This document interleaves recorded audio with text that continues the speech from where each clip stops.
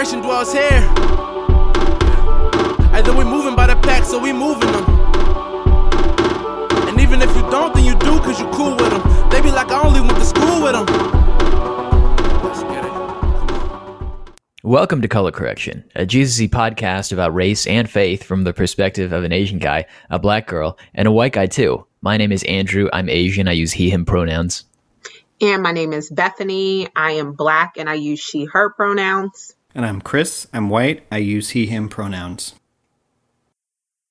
We like to hear what people are telling us in a section that we like to call Speak Up, which is, are we going to do it this formally? I feel like I'm like, is this normal? I don't know. Do you have to use that voice? Maybe that's the problem.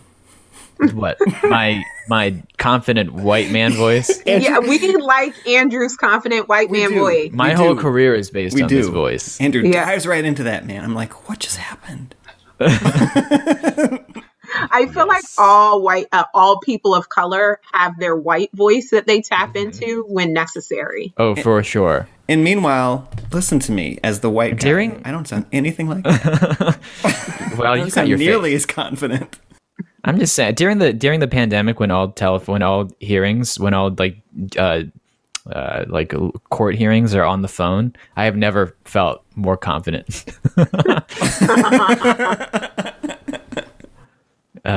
When I can just be a disembodied white man voice. I love throwing out there that my name's Bethany too. I'll be like, hi, my name is Bethany and I am calling about, and they have no idea. Yes, exactly. All right, I'll start off with this listener mail. Well, so let's do our Speak Up section. We like to hear what people are thinking about from our listener mail section we'd like to call Speak Up. One listener says to us, hey friends, I've really been enjoying the podcast. I wanted to reach out to Bethany specifically just based off something she's talked about in the most recent episode, Rest as Resistance. She mentioned something along the lines of nonprofits not really existing to eliminate the thing they say they are combating. A few years ago, I had to read this book for grad school, and it is an amazing read regarding that exact topic. It's called The Careless Society by John McKnight. And he goes on to describe the book a bit, or to give us a picture of the description of the book. It's a book about how nonprofits can negatively affect the communities that they exist in, among other things. Mm-hmm. So, and he says, keep creating these great podcast episodes. So thanks for that book recommendation.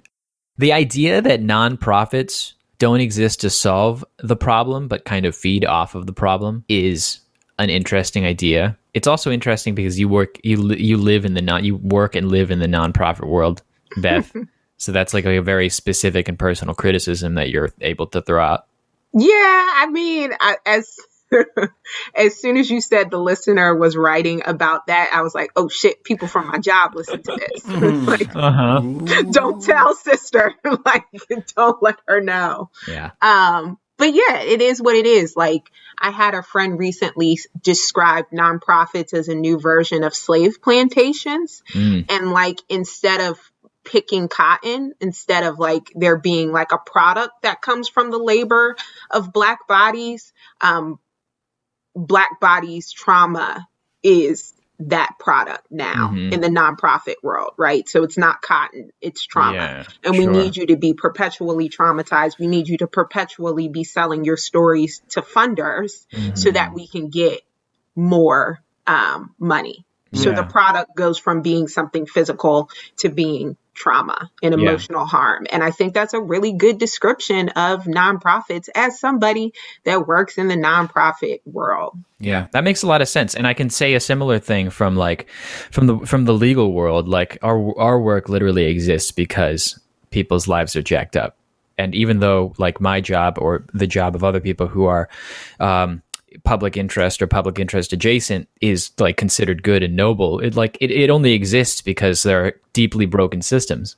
And I think it's a good thing to remember that, especially when you live in that, because if you don't remember that, you start thinking that like you start thinking it's good work. Yeah, and then you start thinking that it's like up to you to save people. Right. And it becomes about you and not being in community with others. Exactly. And I mean, going off of that subject, which leads us kind of into the topic that we want to talk about, like existing inside a broken system and while working within it, not letting it take over who you are. Yeah. So Andrew's transitions are incredible. Oh my God. Andrew says in so many words, "Welcome to the United States of America." In election season. It's a shit show. Yeah. Yes. So just like Chris just said, we are in election season. We are on the cusp of a shit show. Of a shit show. You guys are probably listening to this on, if you listen to it right when it drops, it's Sunday, November 1st, which means that election day is November 3rd. And a lot of people might have already voted at this point. So that's what we wanted to kick around. Mm-hmm. The idea of voting and different approaches to voting and how we feel about it, especially in this very strange time where so many things are uncertain, and voting just feels a lot more fraught than it normally would. So, I mean, let's start off with that question. First of all, are we voting, or have we voted? Where are you guys? Yeah, I'm reluctantly voting on Tuesday. Mm-hmm.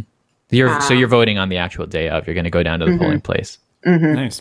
Yeah, I dropped my ballot off last weekend. Mm-hmm. Did the whole mail-in ballot, and then dropped it off at the polling place that is now internet famous for that beautiful line dance that took place. That is Tilden Middle School, and that's where I dropped off my ballot. Mm-hmm. All right, nice. Yeah, and I am also planning on voting the day of. I'm not doing. I didn't do any kind of mail-in thing or drop-in thing. I'm also like, I want to make sure that my vote is counted on the day of. So I just figured I'd just do it the day of. Yeah.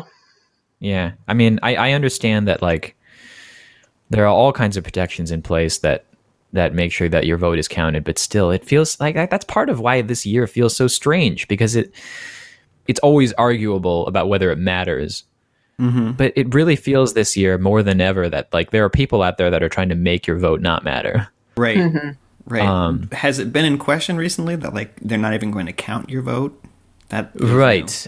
I mean, the question at this point, there's an open legal question about how much time certain states have to report the results, and there are other deeper questions about how if there's any kind of confusion, where the electors are going to come from, mm-hmm. and it's definitely pretty strange. I mean, so Bethany, you just said you were reluctantly voting. Let's explore that a little bit, because I feel that. But why don't you tell us where you're at there? I just have like a really shitty relationship with voting, mm-hmm. because most of the elections that I can remember, the big elections at least, the presidents have been elected by the Electoral College and not from the popular vote. So mm-hmm. for me in my life as a millennial that remembers the Bush-Gore election, that remembers Obama, and now remembers Trump, right? Mm-hmm. Those are the big elections that I remember.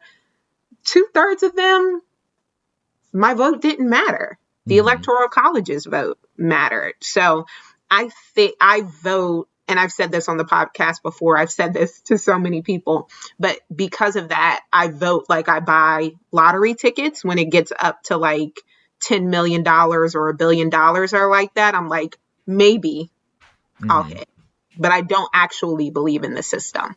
Mm. Yeah. How about you, Chris? When you dropped your ballot off, what was going through your head? Yeah, I feel a similar ambivalence. Maybe not for the same reasons, although the Electoral College, that's a I mean, that's mm-hmm. that feels like a whole game on top of the one we're trying to play, just casting one vote. In the 8th chapter of Drew Hart's book, he talks a little bit about this, and I think what hit me from things he put together is it doesn't always feel like just that. It certainly doesn't feel like that checkbox is really enough. You know, like it's a very reductive set of boxes that doesn't really allow me to express the fullness of the things I'm dreaming about and feeling. Like, mm-hmm. like the set of boxes on the ballot, you mean? Yeah, I'm like, either way, I'm co-signing a president or any of the elected officials where I'm like, I'm not totally bought in, but it seems that way by checking this box. Like I'm co-signing a lot of things in that checkbox that I don't necessarily believe. Mm-hmm. Yeah. Yeah, I agree with that. I am always very suspicious of anybody who is like 100% on board of our electoral system. I'm not going to name any names, but there's this guy who's like, there's this guy out there who is always like, who always talks about organizing in the political sense and getting like voting blocks and getting people together for voting and trying to increase voter participation. And I just it's hard. I just roll my eyes all the time. Because I think putting that much faith into a system that's so deeply broken seems misplaced, I guess. Mm-hmm. Also kind of deeply uncool. Guys, what did you do this weekend? I organized a voting block. What a lame. I mean, having said that, I will say that, like, for me, at least in this election, I feel more strongly about my vote than I normally do. Not just because I'm opposing the president, but because I genuinely believe in some of the things that Joe Biden potentially says he will do, specifically when it comes to the people that I work with, disability stuff. But we can go into the nuts and bolts of that later in a little bit, because this relates to kind of another subject, which is these different approaches to voting that we're all talking about, right? I mean, Chris, you're talking about voting despite the fact that you're not 100% on board with what you're voting for. Yeah. Beth is talking about voting almost. Beth, it sounds like you're just very disassociated from your vote. You're just throwing it in for all. Yeah, I just good it'll vote. Do. Yeah. Yeah, and I vote so that old black people don't yell at me. I was wondering if we were going to touch on that. Yeah, old black people are committed to voting. Mm-hmm. There's like such a generational divide. Code Switch did a really good episode about it. Mm-hmm. Yeah, that about was a good episode. The relationship, the difference between like black millennials and boomer millennials, mm-hmm. And their views of voting in the Democratic Party. And I wholeheartedly identified with the black millennial that was on there, where it's just like, fuck this system. Like, I don't believe in it. I want to tear all of it down. Like, socialism. Like, let's just do it already. Uh-huh. And older black folks are like, we got to get. A lot of old black people say stuff like, well, if you don't vote, you're voting for Trump. And I'm just like, you should feel really sad that we're in a system that is like that small. Like, we deserve more options than that. Yeah. So have you reason number 2 why I vote. Right. I mean, have you had personal interactions where you've seen that dynamic play out? Yeah, I stopped posting anything political on Facebook because old black people attacked me when I demanded that they have a more critical analysis of voting. Mm-hmm.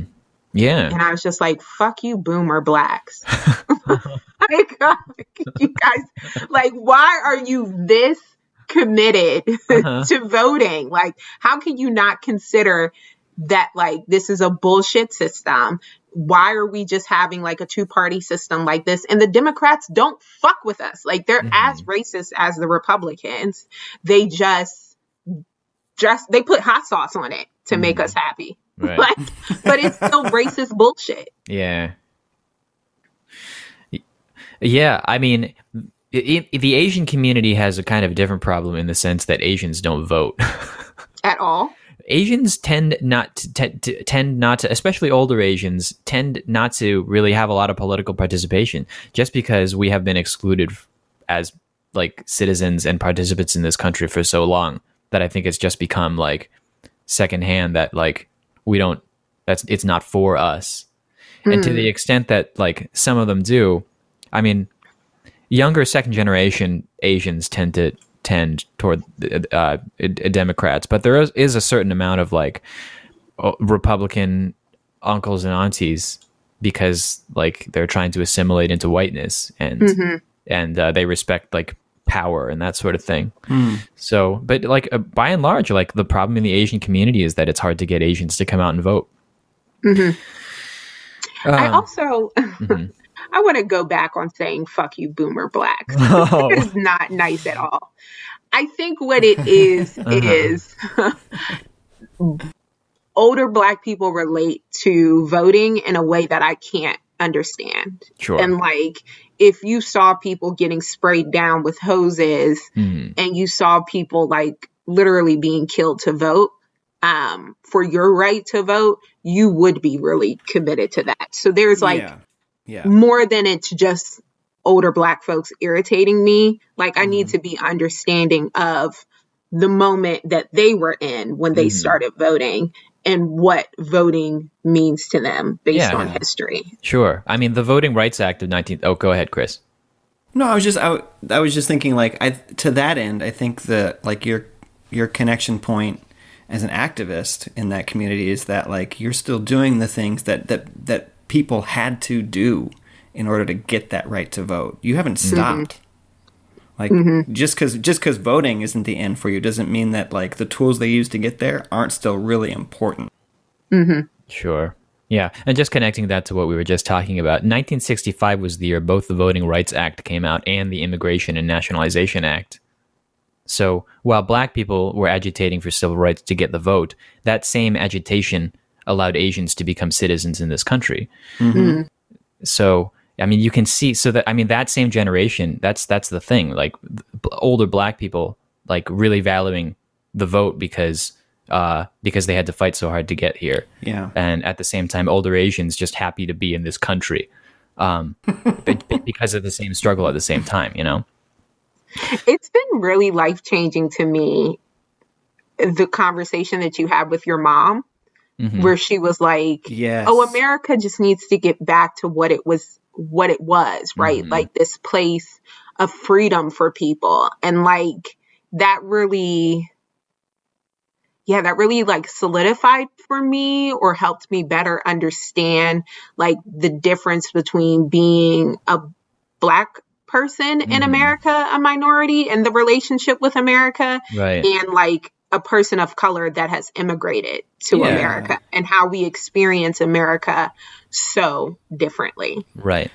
It sounds like there's something about like agitation. We're here and they're letting us be here. Like, don't rock the boat anymore. Like, Right. Yeah. Yeah. For immigrant communities, being here is such a pleasure. Yeah. And like, for me, it's such a pleasure. And like, there's always this promise. There's this thought of a promise. Right. And for me, there is no fucking promise. Yeah. And it is not a pleasure being here. And I have known that. And I've been taught that as to keep myself safe for years. Yeah. Since birth. So I just have like, it is hard to really take voting seriously. Right. Yeah. And I think that's the experience of a lot of second-gen immigrants because they are looking at the fact that their parents believed the dream, and then they're realizing like, oh, like I've been here a while, I was born here, but I still haven't attained whiteness because it's not possible because it's an illusion. And you don't have the comparison that they have of the places that they came from. Right. And y'all like y'all cousins. And if you're white, you can't have cousins. We will have a further conversation on this, on why it is that brings up cousins every episode. Every time I think about becoming white, I'm like, no, I will not give my cousins up. I love my cousins. Oh man. Although, like, I mean, what are your cousins voting for? Do they have to talk to you about that? No, I don't know.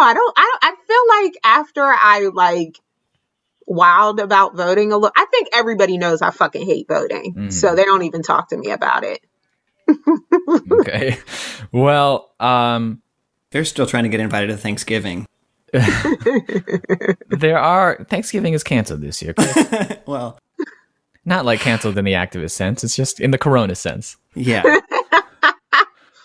Corona cancel culture episode coming soon. A redux. Well, let's talk about that, both because there are people out there, especially people in our particular faith community or associated with it, who will not be voting or don't believe in voting, who have a stronger aversion to voting than even what we've expressed. Yes. So, are we going to say his name? By which I mean Raleigh, not like George Floyd. Sorry, I've been to too many protests recently. Yes. Yeah. Okay. Let's just tell it like it is. Raleigh, our friend Raleigh. Okay. So we're talking about different approaches to the way we view voting now, right? Mm-hmm. Right. Yeah. So yeah, there are members of our community who have been anti participation and anti-voting, which has, it has roots in our faith tradition in the sense that the Anabaptist and Mennonite faith tradition has always stressed the idea of not being part of or not participating in government systems that are seen as sinful, evil, or corrupt. The most extreme example of this is probably the Amish community that live completely separate from the rest of the world. But even in our strain of Mennonites, there are people that would prefer not to participate in that way. So our friend Raleigh, for instance, Chris, you want to tell us, because you reached out to him, right? Yeah.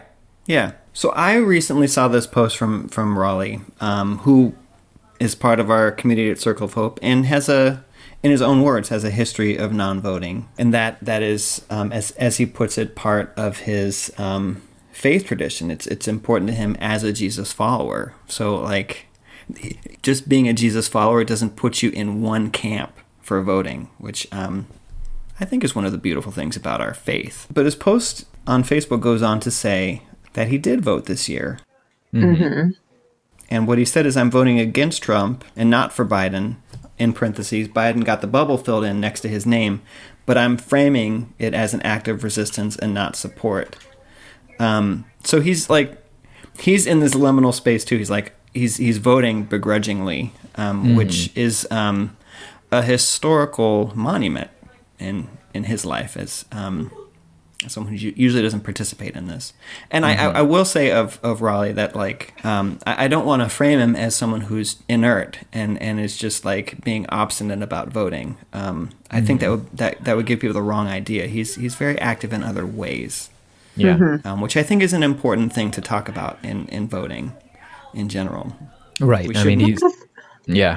Beth? Because voting honestly feels like the least effective way to make change to me. Yeah, totally. So it's funny that you gave that caution, because I already was thinking, like, because he does actually effective stuff. Yeah. No, that's a great point. Yeah. I mean, I'm sure somebody's going to ask why I feel like it's the least effective way. And I think I feel that way because it's just one action on one day. And the person that you vote for could lose still. You know what I mean? Or win. Or win. Or win and not do what they said they were going to do. Right. Most likely. Yeah. Yeah. I think my frustration with voting, also, I've named several frustrations. If I could not vote, I could not vote. But I don't want the boomer blacks yelling at me. But I really fucking hate voting. So, like, I have way more reasons as to why I would not vote, but I still do it. But, like, I feel like so many people dress up their voting as if they're these, like, really politically charged people. Like, it makes people feel like they're doing more than what they're actually doing. And, like, you need to be invested in your community every day, in addition to voting. If you're invested in your community every day and you're advocating for voting, I'd probably side-eye you a little bit less, but it's literally people that do nothing that are, like, going hard about voting. And I'm just like, fuck you. To that end, I think one of my reasons for voting is because part of like what we're voting for isn't just president, but like there are local issues that are on the ballot as well that are super important. That I absolutely want to lend my voice to in support of, or in flagrant opposite of support for. Because all three of the ballot questions in Philly this year have to do with policing and the district attorney's office. They're really important. They're really important to the three of us and the communities that we're a part of and united to and struggling with. Yeah. No, that makes a lot of sense. And I can relate to that just because the work I do is directly related to like what happens in Washington. Like whatever the laws that they pass and what the president is trying to do with Social Security directly affects the clients that I'm helping. Yeah. Oh, interesting. Yeah, so makes sense. like when I see, for instance, that Joe Biden wants to increase the SSI benefit level to 100% of the poverty level, like that is literally like an extra $400 or $500 for each of my clients that are on SSI per month. Like that's the difference between life and death for some people. So it's hard for me, like when in terms of like the practical effect of my vote and who is in office, like that actually affects like my life and the life of like people that I interact with. Right. And like when it comes to that, it's hard for me to like see voting in the abstract. So for that reason, like I'm like I want to see that happen. So because of that, like I'm going to vote for Joe Biden in hopes that he can get that done, among with other reforms that he's going to do that will strengthen the Social Security program. And it's not because like I believe in Joe Biden or I even believe in Social Security. It's because like I want my people not to die, you know? It's just like so sad that you have to just practically say that. Like I would like the people I work with not to die. So like give them more money, please. Yeah. And I mean, the thing about the Trump administration is that like nothing that it's doing makes sense unless you think, oh, they're just trying to kill as many people as possible. Like that's the only way you can make what they've been doing make sense in terms of like a lot of stuff, whether it's COVID or like disabled people or whatever. And I would like for that not to happen. So, you know, that's where I'm voting in that direction. It's also just like you said, Bethany, like that's not the only way that I'm making change. And if that were, that would be pretty sad. But it's definitely something that's going through my head when I think about who I'm going to vote for. Yeah. Yeah. We want to finish up with talking about what we think Jesus has anything to do with voting. Does Jesus have anything to do with voting? I was waiting for one of those snazzy Andrew bridges. Yeah, Andrew does better than me. Well, I mean, give us the connection, Andrew. We've talked about all of our kind of personal feelings about voting, but one of the things that figures into our personal feelings and also how we move in the world is how God is connected to it and how our relationship with Jesus is connected to it. Yeah. So, I mean, this is a question that people throw around a lot, which is like, how is your faith connected to your vote? And I guess that's what I'm curious about. What do you guys think? So my thing, connecting my faith to voting, I look at the life of Jesus and who he advocated for and who he like really touched, you know what I mean? And he was in the muck with people that society had deemed the lowest of the low. So when I make any sort of political decision, any sort of political movement, I keep Jesus's life and his movement in mind with it to make sure that mine is aligned with that. So I don't think that Jesus would be like, Biden, give us more Kamala. Right. But I do think that Jesus would want us to move and vote in a way that cares about like the sick and the widow. And that is going to influence who I vote for. Yeah. But fuck Biden to the death of me. Yeah. Oh, everything but that last. Sure.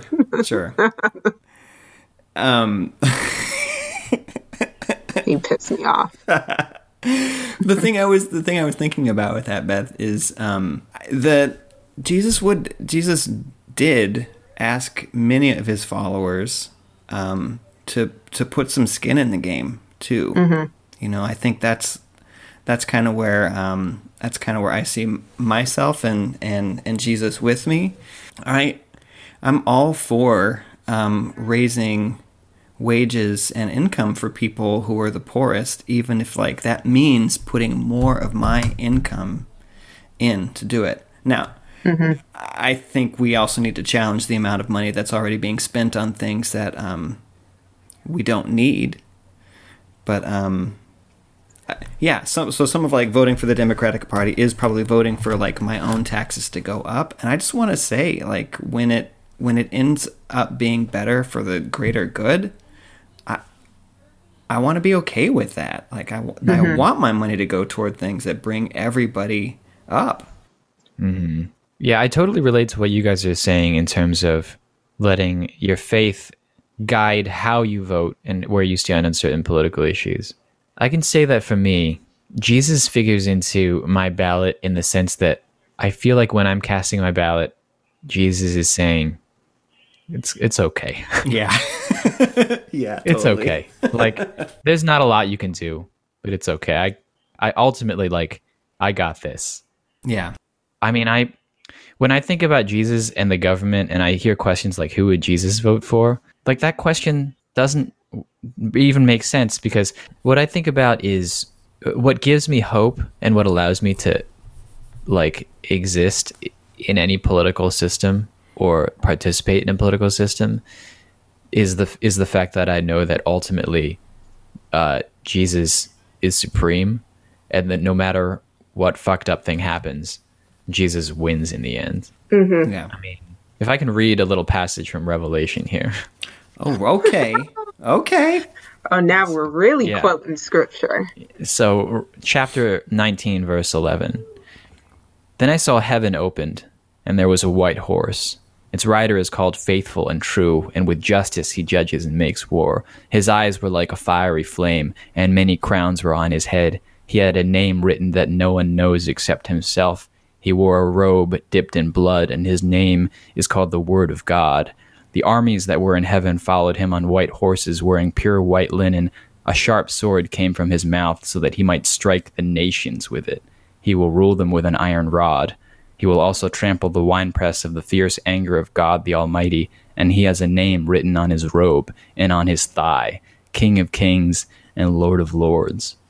Like, that idea of, like, you think your king is the king, like, you think your Lord is the Lord, but there's a King of Kings and a Lord of Lords. Mm-hmm. And that's what really matters. And at the end of the day, he will judge the nations.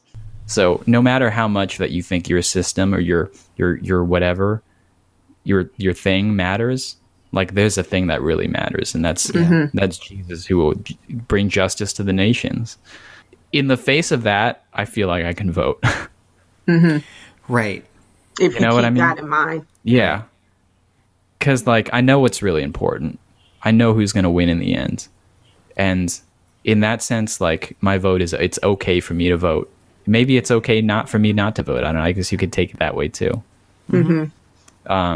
I don't know. I guess it's not very affirming to try to get people to go out and do stuff, but it helps me anyway. I'm not trying to affirm voting. Mm-hmm. I think the thing we're all advocating for is for people to do something. Like, don't let your vote be the only thing you do that defines your whole participation or non-participation with our system. Yeah. I mean, I'll also say that, like, right now we're on the cusp of so much uncertainty. Like, we were talking about doing, like, a two-parter where we come back to this right after the election. But the truth is, like, we don't know if we'll know the election results by then. And if that's the case, I mean, yeah, it could be just us sitting in that uncertainty. And I mean, tons of people are gearing up for what next week is going to look like, or what this week is going to look like. I guess by the time that this episode comes out, we're already coming off of a week where Philadelphia is in the national news because of Walter Wallace Jr., a black man who was murdered in front of his mother by the police. And the whole city is up in arms about it, justifiably. Mm-hmm. And now we have an election coming, and we just don't know what's going to happen.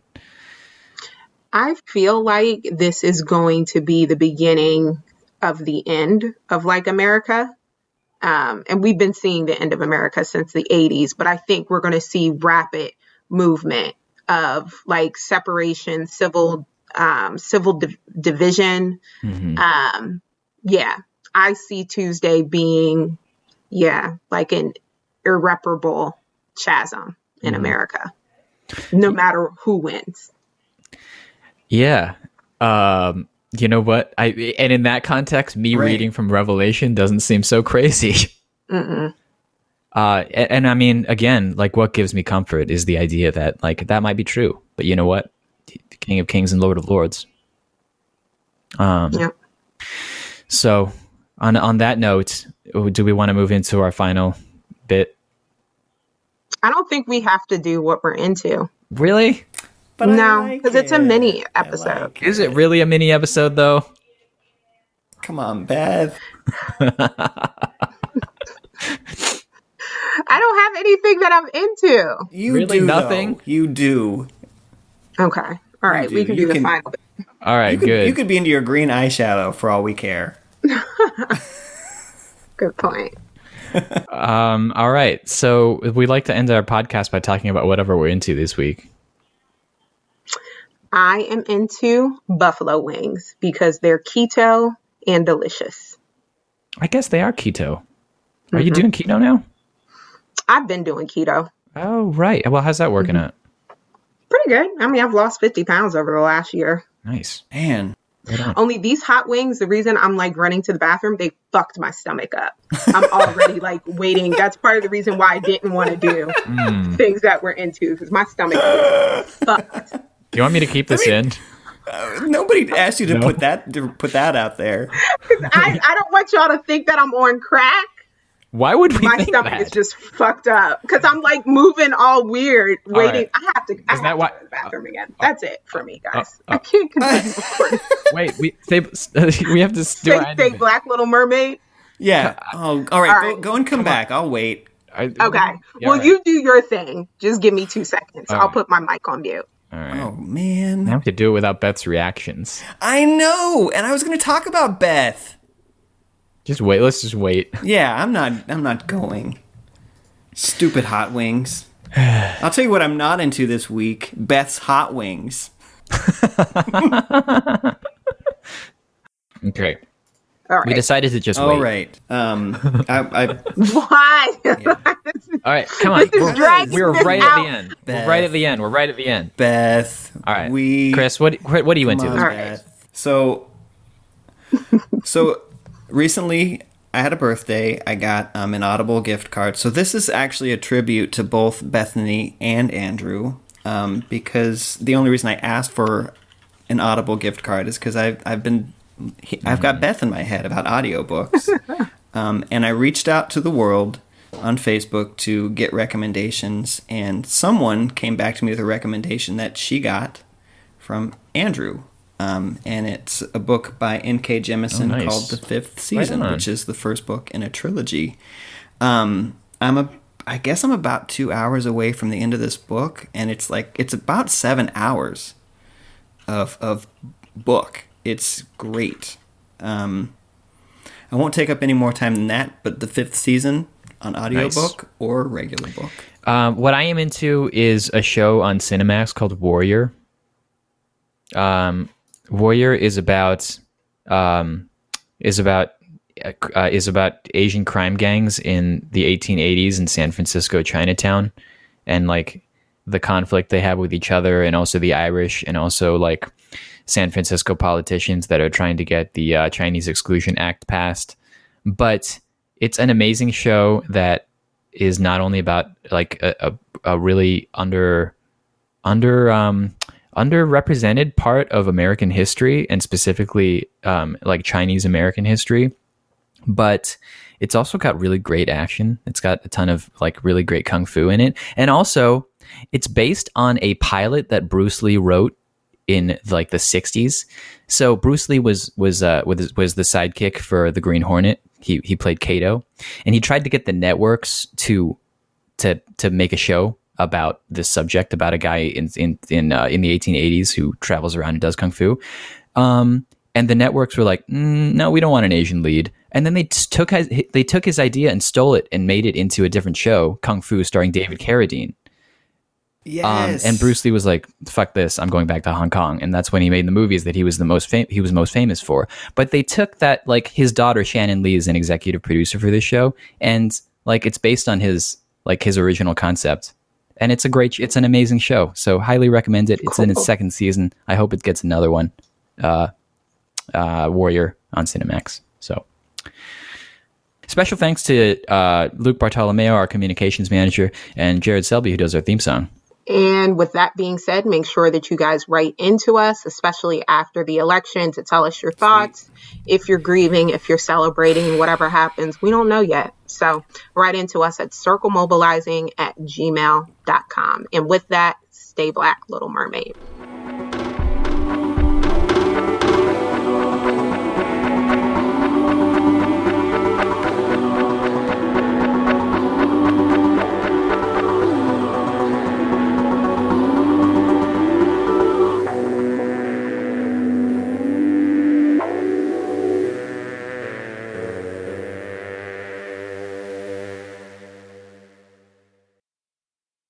What are you drinking there, Chris? Is that a beer? This is Dogfish Head Pumpkin Ale. Product placement. Bethany, where are you going?